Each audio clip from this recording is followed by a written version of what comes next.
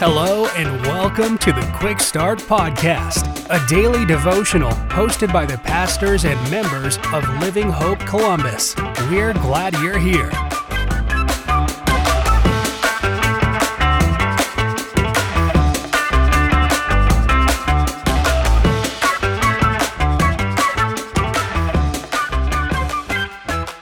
Hey, welcome to the Quick Start Podcast. My name is Seth Murphy.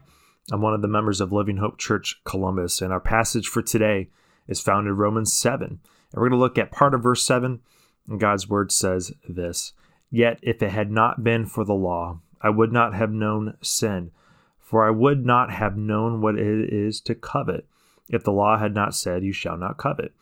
But sin, seizing an opportunity through the commandment, produced in me all kinds of covetousness. For apart from the law, sin lies dead."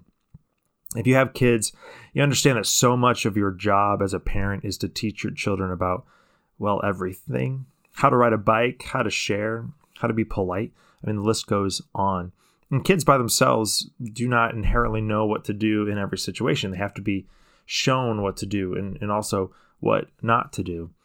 And of course, when children are presented with the right way to do something or the right way to act, what do? Well, they often rebel. They push back and wrestle against being presented with this truth. And even as adults, there are many instances in life where we come across and we know what we should do, but we just don't. And here in Romans 7, Paul begins to talk about the law and what the law really is and how it shows us, one, the holiness of God, and two, our sin and how we fail to meet the standard of righteousness. Paul says earlier in chapter 3 that through the knowledge of the law comes sin.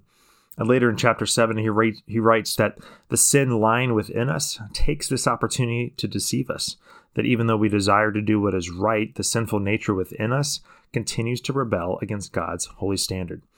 So what hope is there? If our sinful nature continues to push back against God, we know that we can never meet the standard of the law.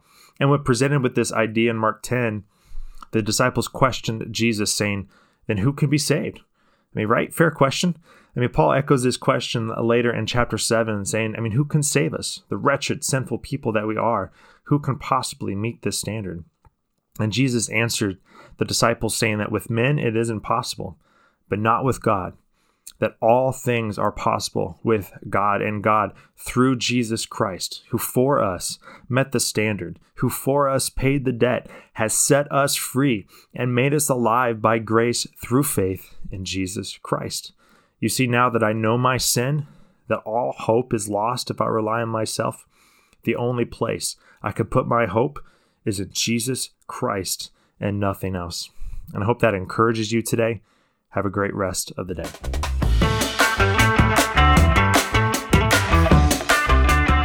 Thank you for joining us for another episode of the Quick Start Podcast. For information on Living Hope Columbus, be sure to check out the links in the show notes. If you enjoyed today's episode, please hit the subscribe button and share this episode with a friend. We look forward to you joining us next time.